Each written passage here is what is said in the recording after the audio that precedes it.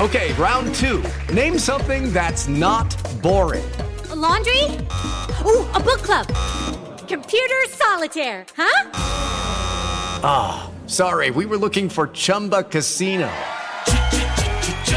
That's right, ChumbaCasino.com has over 100 casino-style games. Join today and play for free for your chance to redeem some serious prizes. ChumbaCasino.com. No purchase necessary. Void where prohibited by law. 18 plus. Terms and conditions apply. See website for details.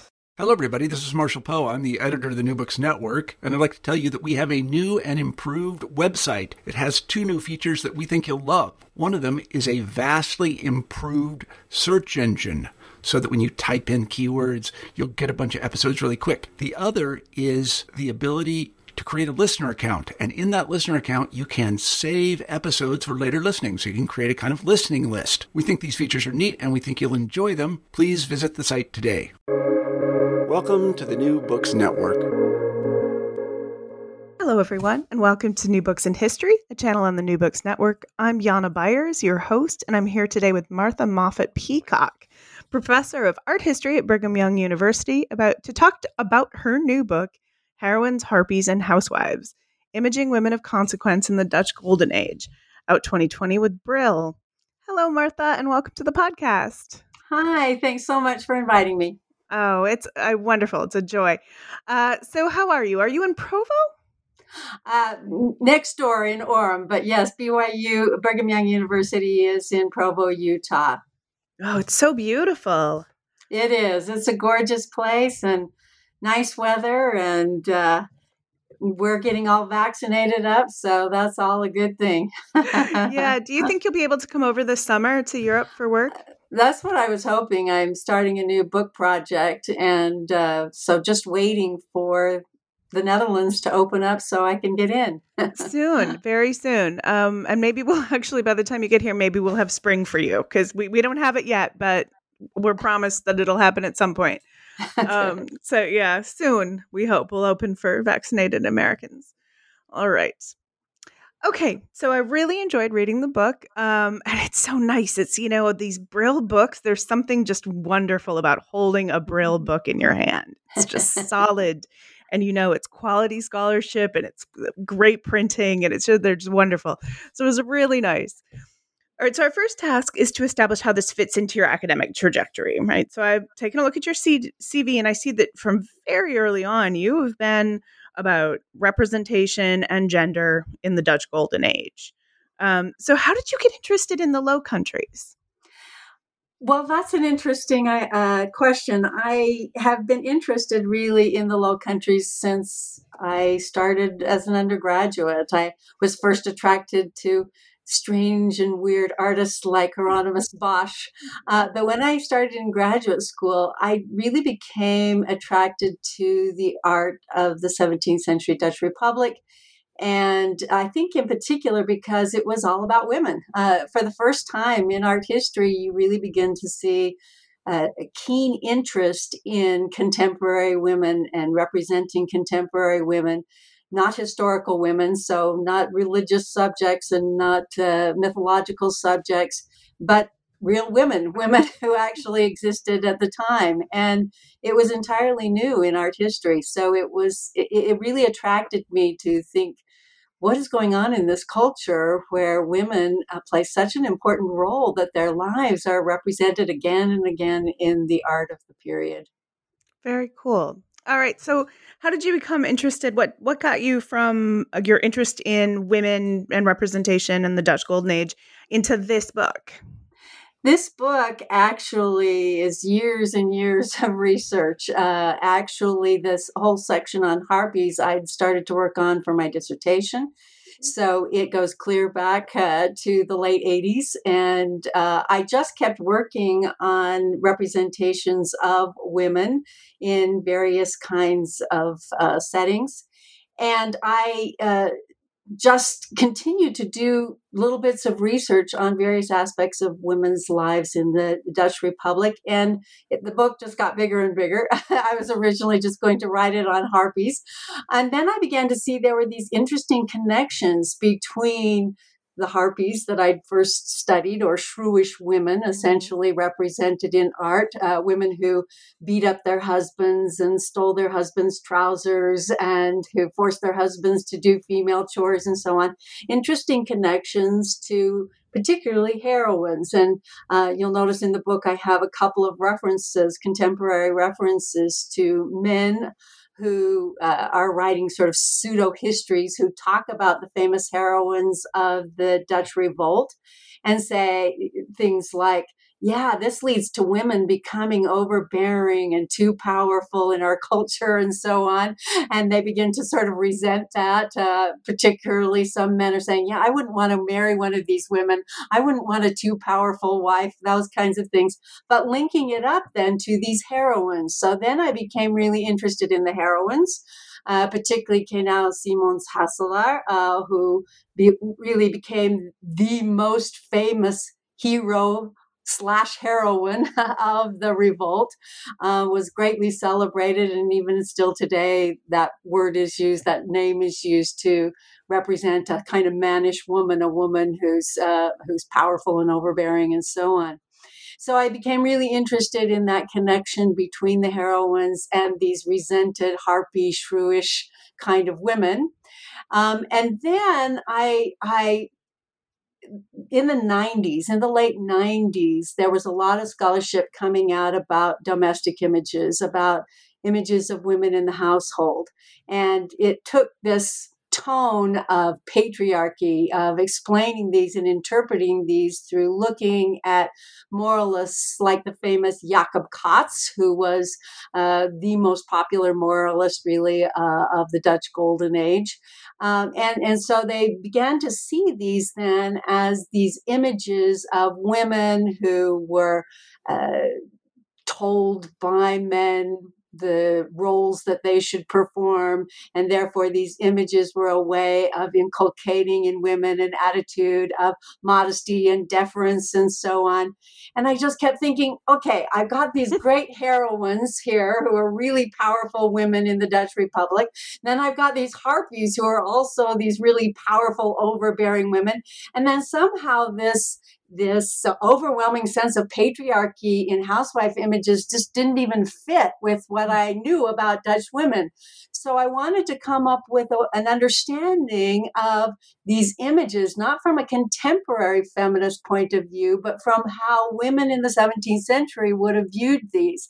And I found more and more evidence that really these images are a celebration of women and of their roles in society, and how significant that role, particularly of motherhood, was, that they ruled the roost, and that the family really was the keystone of Dutch life, that the family and the emphasis on family and raising good little burghers and burgeresses was so important to Dutch culture. And then it made me sort of see domesticity and images of women in the home in a totally different light, as really a celebration of women's contributions to culture.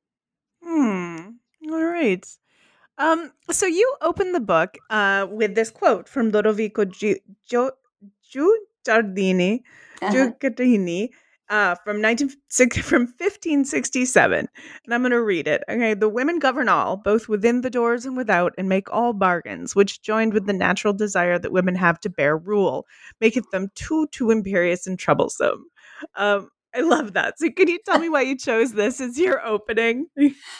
Well, I wanted it to be the sort of starting point, really, for my examination of what's called the long 17th century. In other words, for the Dutch, their golden age, for many scholars, really begins with the revolt.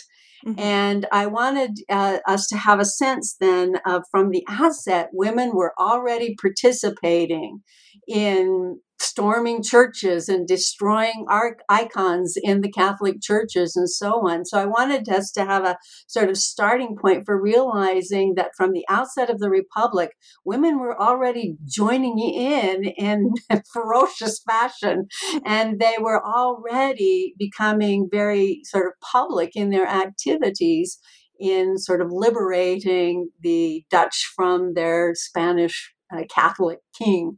So I thought it was a nice starting point to say, all right, there's going to be a change. There is a shifting terrain here, and we're already engaging women in very public, very dynamic, very powerful kinds of ways.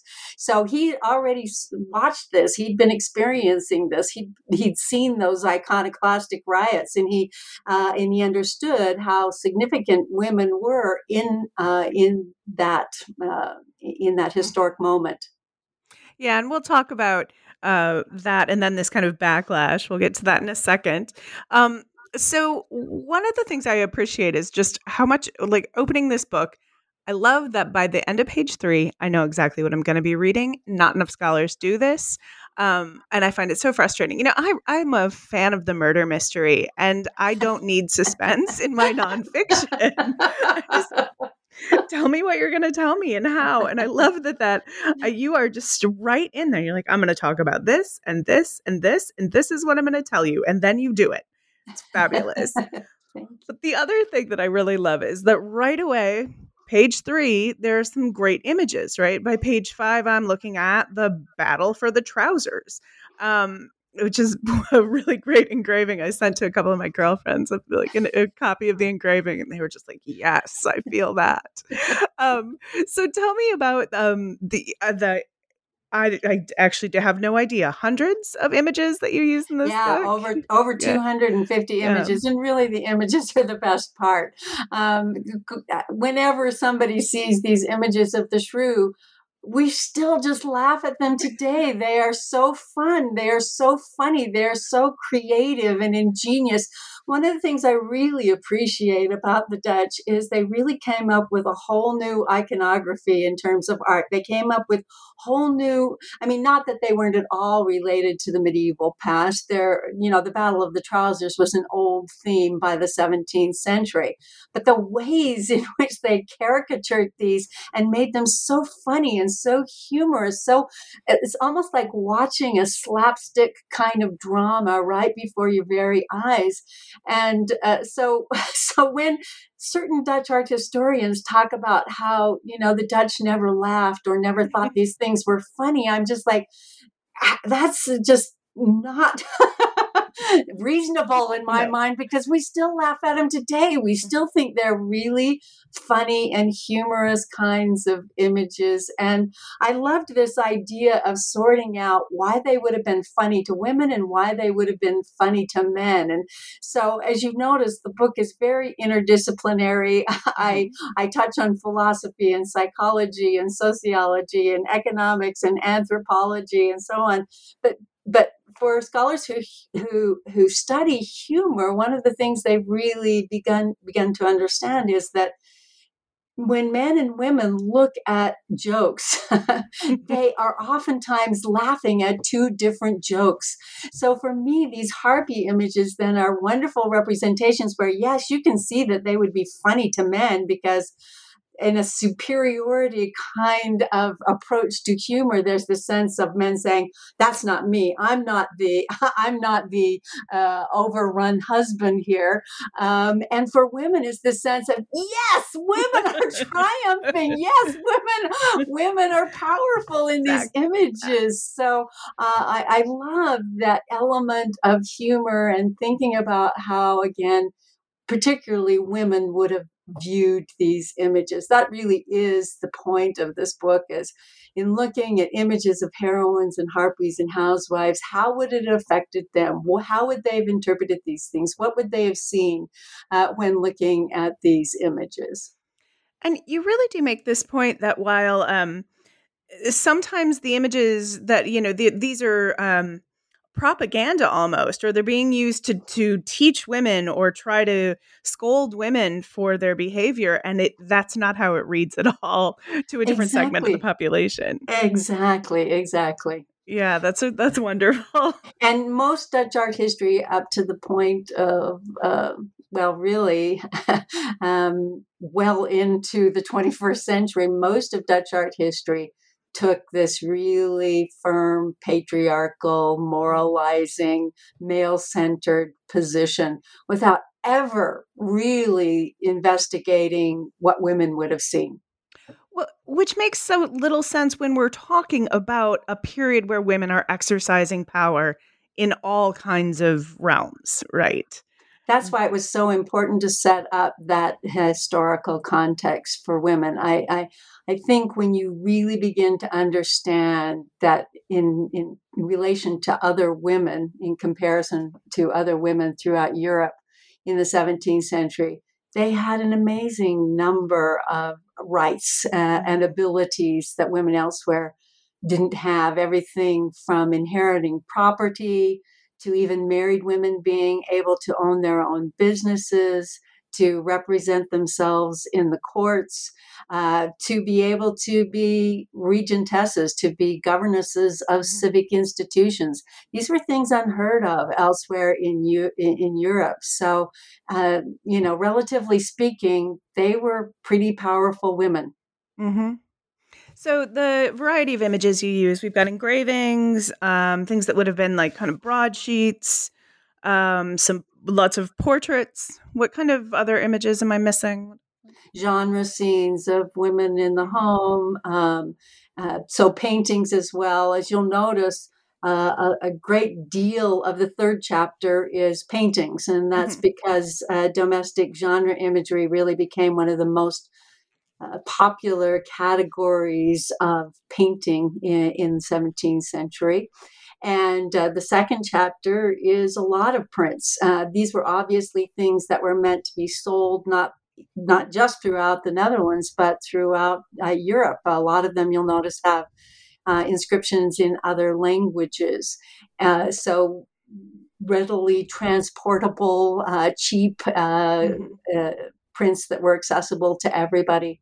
And then the heroines, there's a kind of interesting mix of both. And prints of Kenau, for example, became so popular that we just see a plethora of those types of images, but also paintings, formal paintings that were of Kenau, for example, that were in the town hall, those kinds of things. So it does interestingly fit into a kind of media that best, I think, represents the kinds of audiences. So for the shrewish harpy, obviously those had a popular appeal to a wide variety of economic classes as well as nationalities. Right, and that's another important piece of this of the puzzle that you cover is that there is the Netherlands are rich, rich, rich, right? But then and it's also this huge international situation. So we've got people in the Low Countries from all over the world, and some of them are the richest people that the world's ever seen, and some of them are barely managing, right? So there's a wide variety of images there. Right. And the thing I like about it being so accessible, so cheap, so available to a wide variety of economic classes is that it gives us, I think, a more complete understanding of women generally having access to these discourses, not just the very elite of the society, so that there was a celebration, obviously, of a Kenau or of Anna Maria von Schuurman amongst all classes of women. In other words, that print, those portrait prints of these military and cultural heroines were available to even the lower classes, people who didn't have a lot of money and at times didn't even have to be literate, really, to be able to appreciate these. Yeah, I mean, there's a lot of this is didactic, like they're images that can be easily accessible for people who aren't literate, which is that really gives us a much rounder picture. Yeah. So your first chapter, Heroines, opens with the mention of a traditional woman, the traditional women that are valorized in the medieval and early modern era in various like catalogs of good women. Right? And so some are warrior queens like Zenobia, the biblical Deborah, the medieval folk hero Joan of Arc. But these women were much rarer than the other sorts of women, maybe best best represented by Lucretia, who loses her virtue and kills herself, or Susanna, who's celebrated for her purity. And then you just say very simply, Dutch heroines, in contrast, were distinctive in many ways. So tell me how. What are these Dutch heroines like? What characterizes them? Well, the great thing about them is they're not royalty. In other words, it's not a celebration of somebody who's in a powerful position. These were ordinary, everyday burger women, and just fought with such great bravery that they became noted by foreigners as well as by people of the Netherlands. And so, first of all, they are ordinary women who don't have high status in the society and who don't have that sort of the religious significance of becoming saints or that kind of thing. And so they are women that I think the ordinary Dutch woman could relate to. They're like me. They're heroic like me. And the interesting thing also about these accounts that we have of the revolt in various cities, the Spaniards went from city to city and they would besiege the city and sort of try to starve them into submission and so on.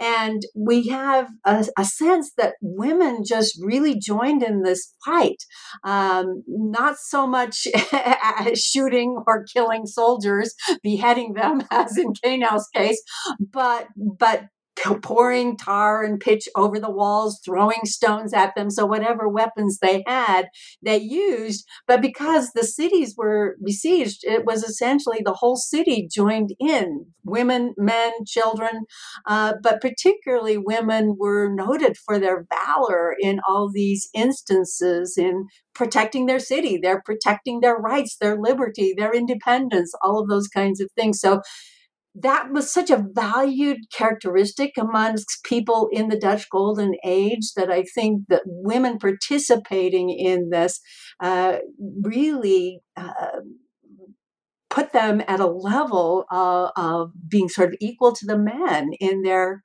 quest for independence, freedom, liberty, all of those kinds of things. So the Dutch heroine then was an ordinary woman. If you see depictions of Kenau in the book, you'll see she's never the beautiful seductress. She's never the really young, pure, virginal kind of figure either. She is just an ordinary woman, and she is shown as rather manly and not lovely kind of figure, which again is so different from typical representations of women in art history up to that point in time. And so I do think that once again, women would really have related to just this ordinary, not attractive, not seductive woman who is celebrated for her strength, her courage, her manliness, rather than for characteristics that women had been noted for such a long time. I don't know about you, but I'm very busy and I don't have a lot of time to cook. That's why I subscribe to Factor. Eating better is easy with Factor's delicious, ready-to-eat meals. Every fresh, never frozen meal is chef-crafted, dietitian approved, and ready to go in just 2 minutes. You'll have over 35 different options to choose from every week, including Calorie Smart, Protein Plus, and Keto. These are 2-minute meals. Factor meals are ready to eat and heat, so there's no prepping, cooking, or cleanup needed.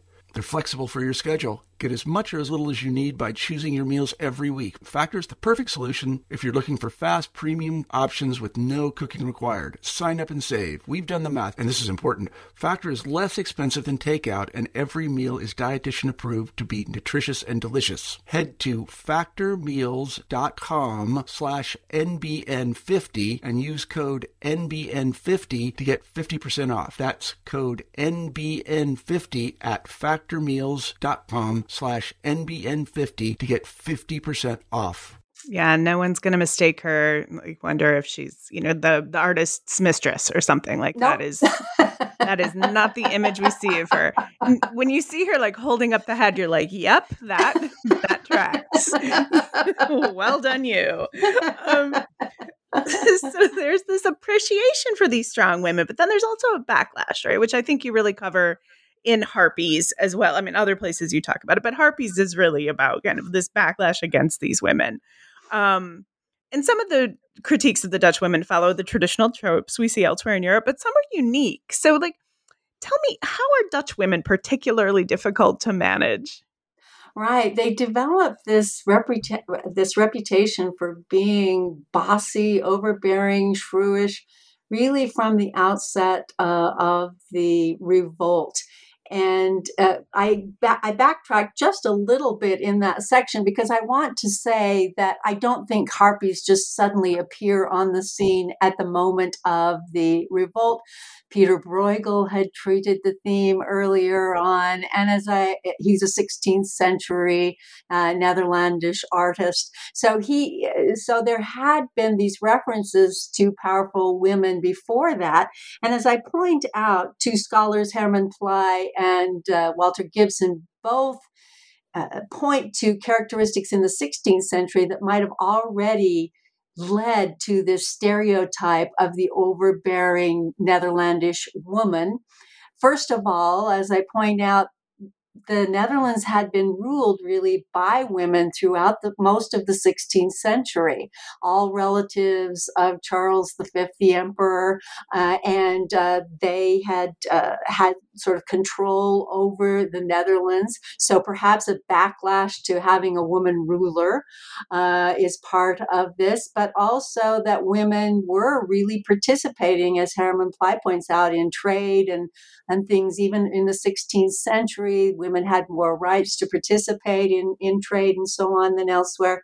So that there was already a powerful contingent of women in the Netherlands by the time the revolt starts that really enabled them, I think, to have the audacity to go in and storm the churches and fight against the Spaniards and so on. In other words, it wasn't such a leap from the women of the past to this new revolutionary heroine who was brave enough to fight in this manner. So there was a kind of history of that. Women had been educated in the Netherlands from a fairly early period. And it is interesting to note that so many women of the period notice that the lack of education is what keeps women in a subjugated position. So even famous feminists of the period are saying women need to get educated because this will liberate them. So I think that's an aspect of Netherlandish culture that really does go back to an earlier era. So that by the time we have the revolt, women are really positioned then, I think, to play a more important role. Than they would have been otherwise. So after that, it's like the gates have blown open, and women are now free to do many more things than they had even in the past.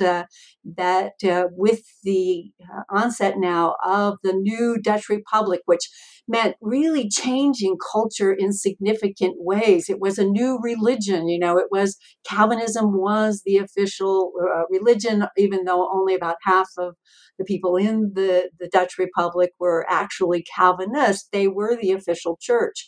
So it was a new religion, a new sort of cultural structure that was put into place now with the Dutch Republic, which allowed women then to, I think, play a significant role. It's sort of like the sense of, hey, we fought the battle.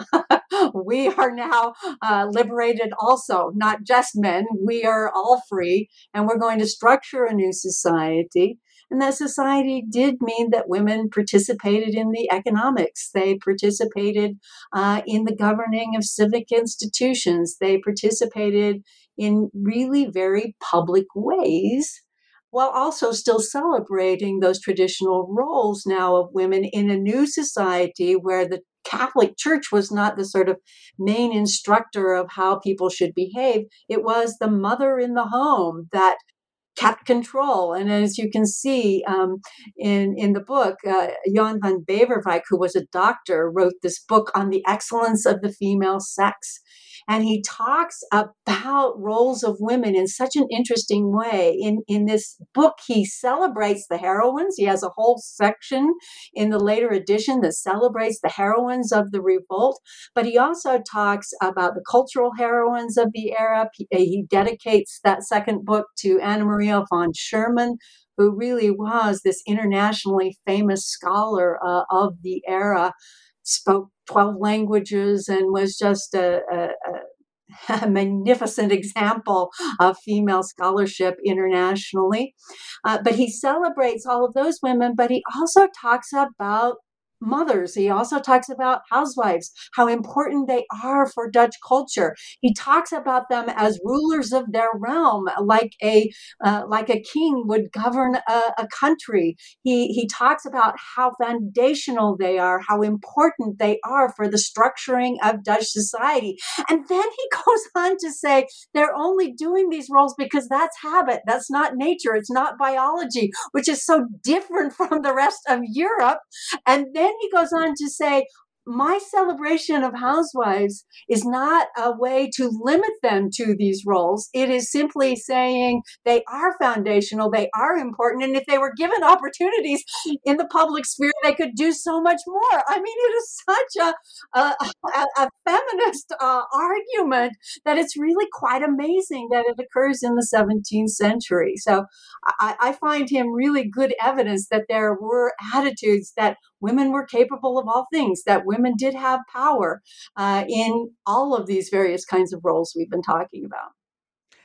And like, so let's pivot a little to talk about this is an interesting pivot. I realize as I'm saying it out loud, because what I want to talk about now is domestic violence, as we would call it, right? We see a lot of spousal abuse, but in a way it's portrayed often in a very humorous way.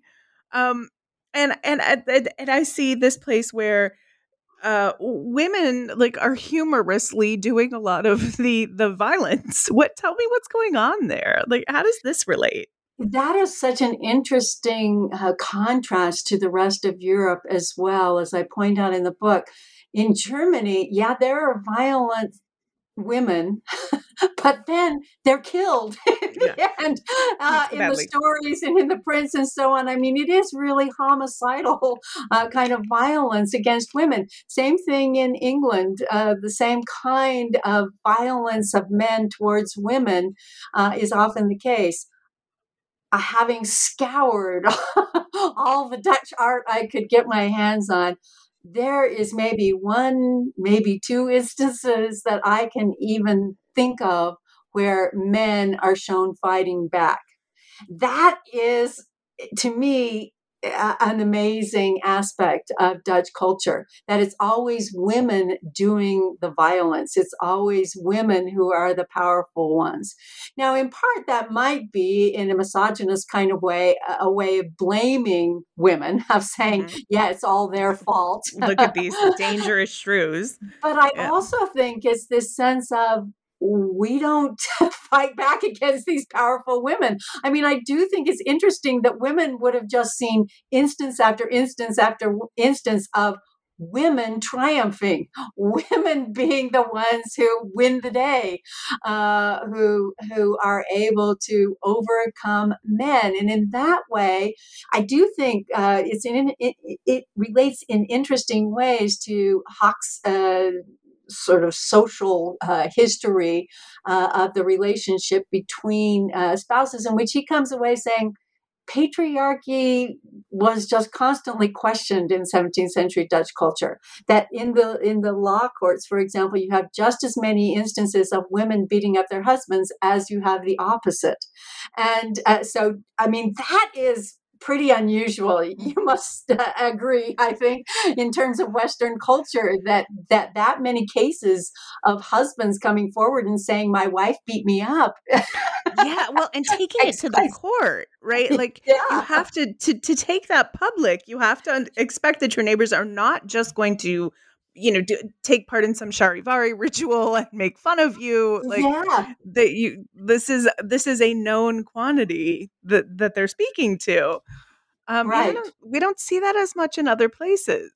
We don't. And I do think that because punishment is not really meted out on these women, I think there is a sort of sense of they got away with it, and just a realization and recognition of, yes, there are a lot of powerful women in the Dutch Republic. Now, clearly, I'm not saying this is a matriarchal culture. I'm not saying that, women had political power in the same way that men had and that kind of thing. Nevertheless, I do think it is interesting that women are always shown triumphing as a kind of reflection then of the way that at least certain men saw this culture, that women really were powerful. Right. In this in a physical realm, which is meant to be a male realm, right, as opposed to just this moral one, which is very interesting. And if we only saw it in images, then I might think like it was a critique of the brassy Dutch women.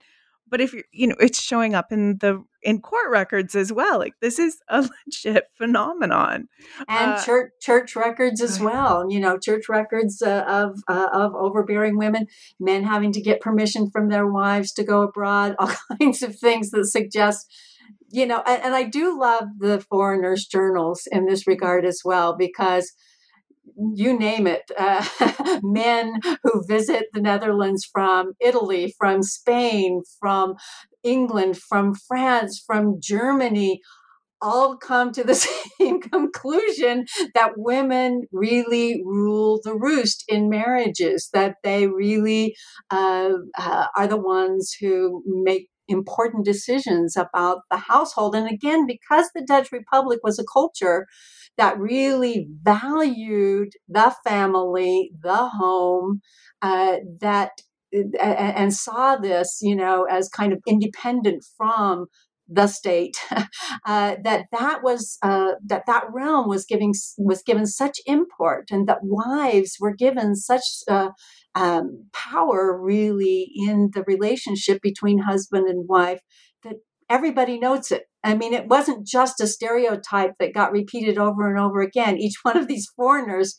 relates some anecdote about powerful women that they particularly found astonishing in relationship to the way women were in their culture. So.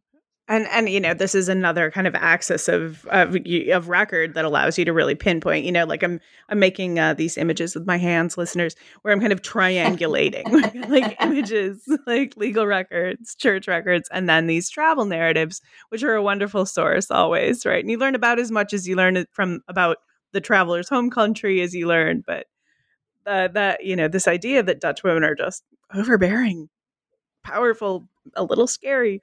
It just comes through over and over again.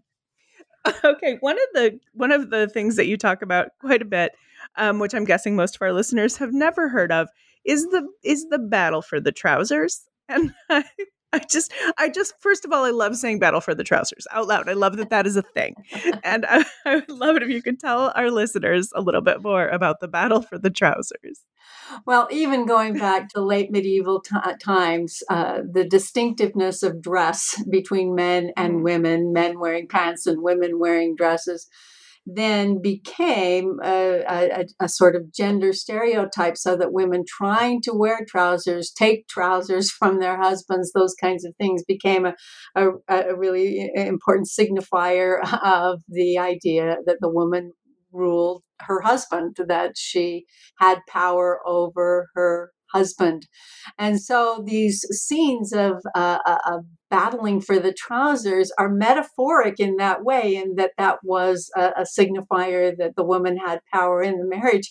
But again, as you were just talking about, the physicality of those battles just becomes so funny, so humorous, that again, even today, we just sort of delight in these images of women who are so powerful. And again, the caricaturing of these women, their shrewishness comes out in their faces, of these women who delight really in having their husbands subjugated in this fashion. And there's some interesting ones besides the one you had brought up earlier by Karl von Mander, where a woman has her leg in one side of the pants and the man has his leg in the other side of the pants, and then she's grabbing his hair and sort of beating him up.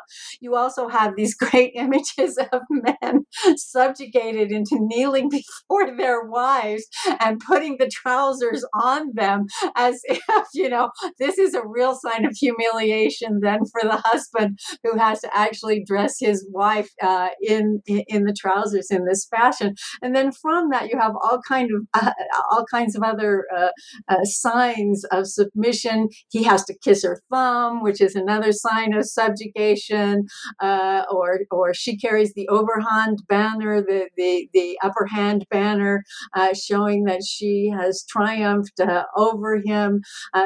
The Pantoffel using her slipper, the Pantoffel, to beat up her husband, a sign that he was a Pantoffel held, which is a henpecked husband. All of these wonderful puns and symbols that they come up with. And again, I think it's so ingenious, the amount of iconography that develops just over the bossy wife. I do spend a lot of time on the Harpies, but I really want to emphasize how this gets developed in a myriad of ways visually to keep underscoring the stereotype of the bossy Dutch housewife. That it wasn't just a passing sort of joke. It was deeply embedded in Dutch culture that the hennetaster, the man who feels the hen, gropes the hen for eggs, which was considered a female chore, or the spinning husband, the husband that's forced to spin and use women's tools, that they just come up with so many ways of exploring this theme of the bossy housewife. Says to me, this is pretty much, reflective of the Dutch male psyche and of their paranoia over powerful women, which does, I think, bespeak the actuality, the real existence of this in Dutch culture, but also the existence of a true battle of the sexes. And I love that even scholars like Anna Maria von Sherman talk about going to war, going to battle against men, because there really was a battle of the sexes. It's not just a 21st century, kind of impressing our own feminist diatribe on these people. It is, this actually existed. There was a battle of the sexes.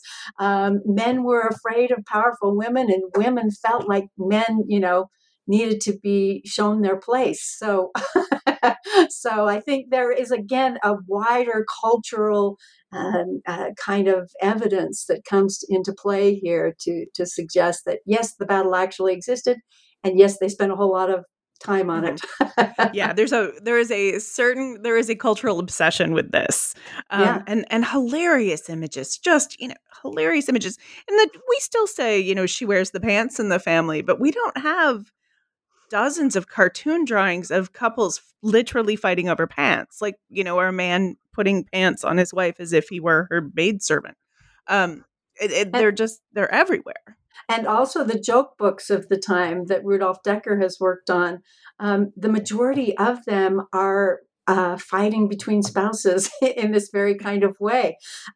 Numerous farces of the period deal with this theme. So it's in the visual arts, but it's also in the textual sources of the era. Sure. And then, and so we've got these like the heroines who are outstanding. We have the harpies who are, this other very comical representation. And you see in some places, right, and very angry representations, I guess, in others. But then with the housewives, you see a much more normative thing. And first of all, the art that we're looking at is a little bit more permanent, a little bit more upscale, I guess I want to say. We're looking at a lot more oils and things like that and what you're reading. But here you still see, even in the housewives chapter, as you talked about earlier, that Dutch women control their homes in a lot of ways, right? So what is it that Dutch women are doing? How important are they really in society, like in their homes? What kind of control do they exercise there? And that's why I find the anthropological arguments so helpful here, is because anthropologists find that societies that give a great deal of emphasis to home and family are the most egalitarian in terms of male and female power. And I think that's actually what happened here. I think that women in this role were seen as essential to Dutch middle-class society. And because they were sort of lifted up in that way, I think it did make them more of an equal partner with their husbands. So while you can have a moralist like Jacob Katz saying, fathers should rule in the home, nevertheless, he's celebrating women. He talks about the great Anna Maria von Sherman. He talks about Anna Rumors Fisher. He talks about all these great women scholars and who had very public reputations and so on. So at the same time that he's saying, yeah, you should be in the home, there's also this great celebration of educated women and women who are important in the society in other ways. So I think that this role, we really have to be careful not to see it through 21st century eyes. We have to say, how was motherhood, how was housewifery seen in the 17th century? And that's really what I tried to uncover. And as I've already mentioned, Beverwijck's text is really helpful in this regard because he talks about how important, how foundational this role is for Dutch society. But you also then have just snippets of evidence, like the patrons of Vermeer, who did so many images of women in the home, how the wife is the one who leaves this great amount of money to Vermeer in her will.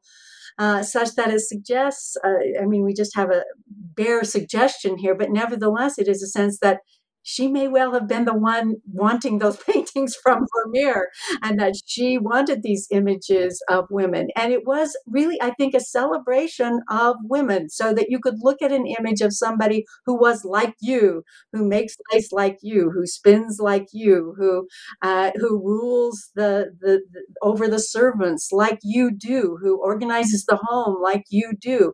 So it shows these women as extremely competent, women who could do all things, women who contributed to the economy, but who also raised good, virtuous children, and ran a well-organized household and so on. So showing them as incredibly capable women. I don't know if you've ever been to places like Bruges, where you still can see lace makers out working. It's an incredible process. I mean, they hardly are even paying attention to what they are doing, and yet they work with such quickness, such speed, that you're just sort of amazed standing there watching it. So I think that when we look at an image of a lace maker, we have to say that's as much about, wow, look at the skill of this woman, as it is about she's fulfilling, female roles. And I do think it's really important that at the outset of this plethora of images that come forth of women in the home, it's a woman who really changes the narrative. It's a woman, Gerda Rochman, who does this series of prints of women in the home doing a variety of tasks: sewing, baking pancakes, spinning, scrubbing metalware, that totally changes the narrative about women. So during the first half of the century, you have all of these images of shrewish harpies and showing women in a very caricatured, negative kind of manner. But then she totally changes that. For example, pancake bakers, if you even think of Rembrandt or Van de Velde, always the pancake baker was this shrewish, harpyish old woman who was tempting fat, greedy children with her pancakes, because pancakes had been a Lenten prohibition, and so they always had connotations of evil. Now she shows this pancake baker from the back. We don't even see her face. Again, she's a sort of middle-aged, largish woman here, and you have to really examine it to realize she is making pancakes. So she takes this stereotype and totally turns it on its head to this positive view of women cooking at the hearth, and she shows her from the back. In other words, how shocking is that? Think of any art history from the Renaissance period earlier than this. How often do you see the main character shown from the back? All right, for me, that is an indication she wanted the woman to be able to say, that's me. I'm sitting here in front of the hearth. I'm like her, cooking the pancakes. She's not displaying what she's doing in a moralizing way to say, women, you should stay at home and bake pancakes. And that wouldn't even make sense because it had this negative stereotype. So as a moral of virtue, it certainly doesn't fit, even though that's what certain Dutch art historians have said about this image. Instead, is this sense of this is you cooking pancakes in the house. And it is this sense, again, of equal and like that Gorzelda Paul talks about in the 19th century, where you're given a place, so that women could so relate to these images as women like themselves. And again, they're shown as heroic women. They're strong, they're powerful, they're forceful, they're doing, difficult tasks here. And she really, and the same thing with the woman scouring. It had always been this sort of erotic subject matter of a young woman scouring metalware, tempting some old man who's voyeuristically looking at her, because pots with open mouths had very suggestive kinds of meanings as they're scrubbing these pots. And she again totally changes that. No coy, inviting glance out toward the viewer here. No seductive, low décolletage. Instead, she's turned her back towards us. Her sleeves are rolled up. She's got these muscular arms that would have been necessary in the scrubbing of all these metal implements. So she totally changes the narrative. And as I tried to show, lots of men are influenced by her. Vrel, De Hoek, even Vermeer, I think, has been influenced by her. And so that these prints, again, that were readily accessible, I think became really the model for domestic imagery after that. And she's never been given credit for that. And I think that it makes such a difference that it was a woman empathetic to women's lives that made this series and really transformed Dutch domestic imagery. That's great. I'm glad that you're redeeming this woman, like showing what she's doing. And this feels like a good place, to pull it together. So I've taken a lot of your time, and we've gotten to the what we need to talk about. So let's wrap it up. So I've just one more question. What are you doing now? What's next? Well, assuming you ever get over here again, I guess. Yes, there's a partnership between the publisher Lund Humphreys and the Getty that have come together to bring forth a series on women artists, which I think is so exciting. I'm just excited to read all the volumes that come out of this collaboration. So I was asked to do a volume on Johanna Keerten, who I talk about in the chapter on heroines. She's this incredible woman. In the sort of turn of the 17th century into the 18th century. And she's talked about in Houbraken's biography. He's a biographer of artists, and he gives her 11 pages of elaboration on this incredible woman who sold an embroidery to the emperor for 4,000 guilders, which is 3 times what Rembrandt was paid for the Night Watch, essentially. She had truly an international reputation, which Rembrandt always wanted and never really achieved. But she truly received patronage from all over Europe and was most famed for her paper cutting. They are incredible images that are essentially white cut paper overlaid on a dark background, or sometimes they were placed in glass so you could see through them. And you have to cut out all the details, essentially, with scissors or with a knife. She does this incredible series of famous men. The William III portrait that she does of King William III is one of the most amazing images I've ever seen in the whole history of art. So she's able to capture textural effects and details that are just phenomenal in the realm of paper cutting.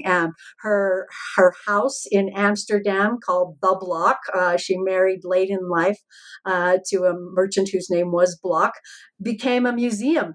Peter the Great goes and visits it from Russia. She just becomes a kind of phenomena. So I'm really excited to write this volume on her and her life.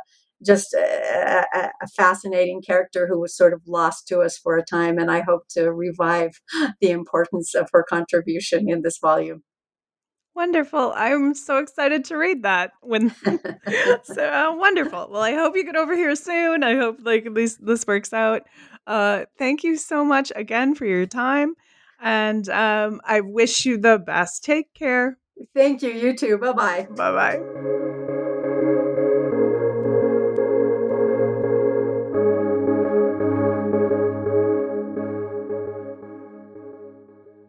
Judy was boring. Hello. Then Judy discovered ChumbaCasino.com. It's my little escape. Now Judy's the life of the party. Oh, baby, mama's bringing home the bacon. Whoa, take it easy, Judy. The Chumba life is for everybody. So go to ChumbaCasino.com and play over 100 casino-style games. Join today and play for free for your chance to redeem some serious prizes. ChumbaCasino.com. No purchase necessary. Void where prohibited by law. 18+ terms and conditions apply. See website for details.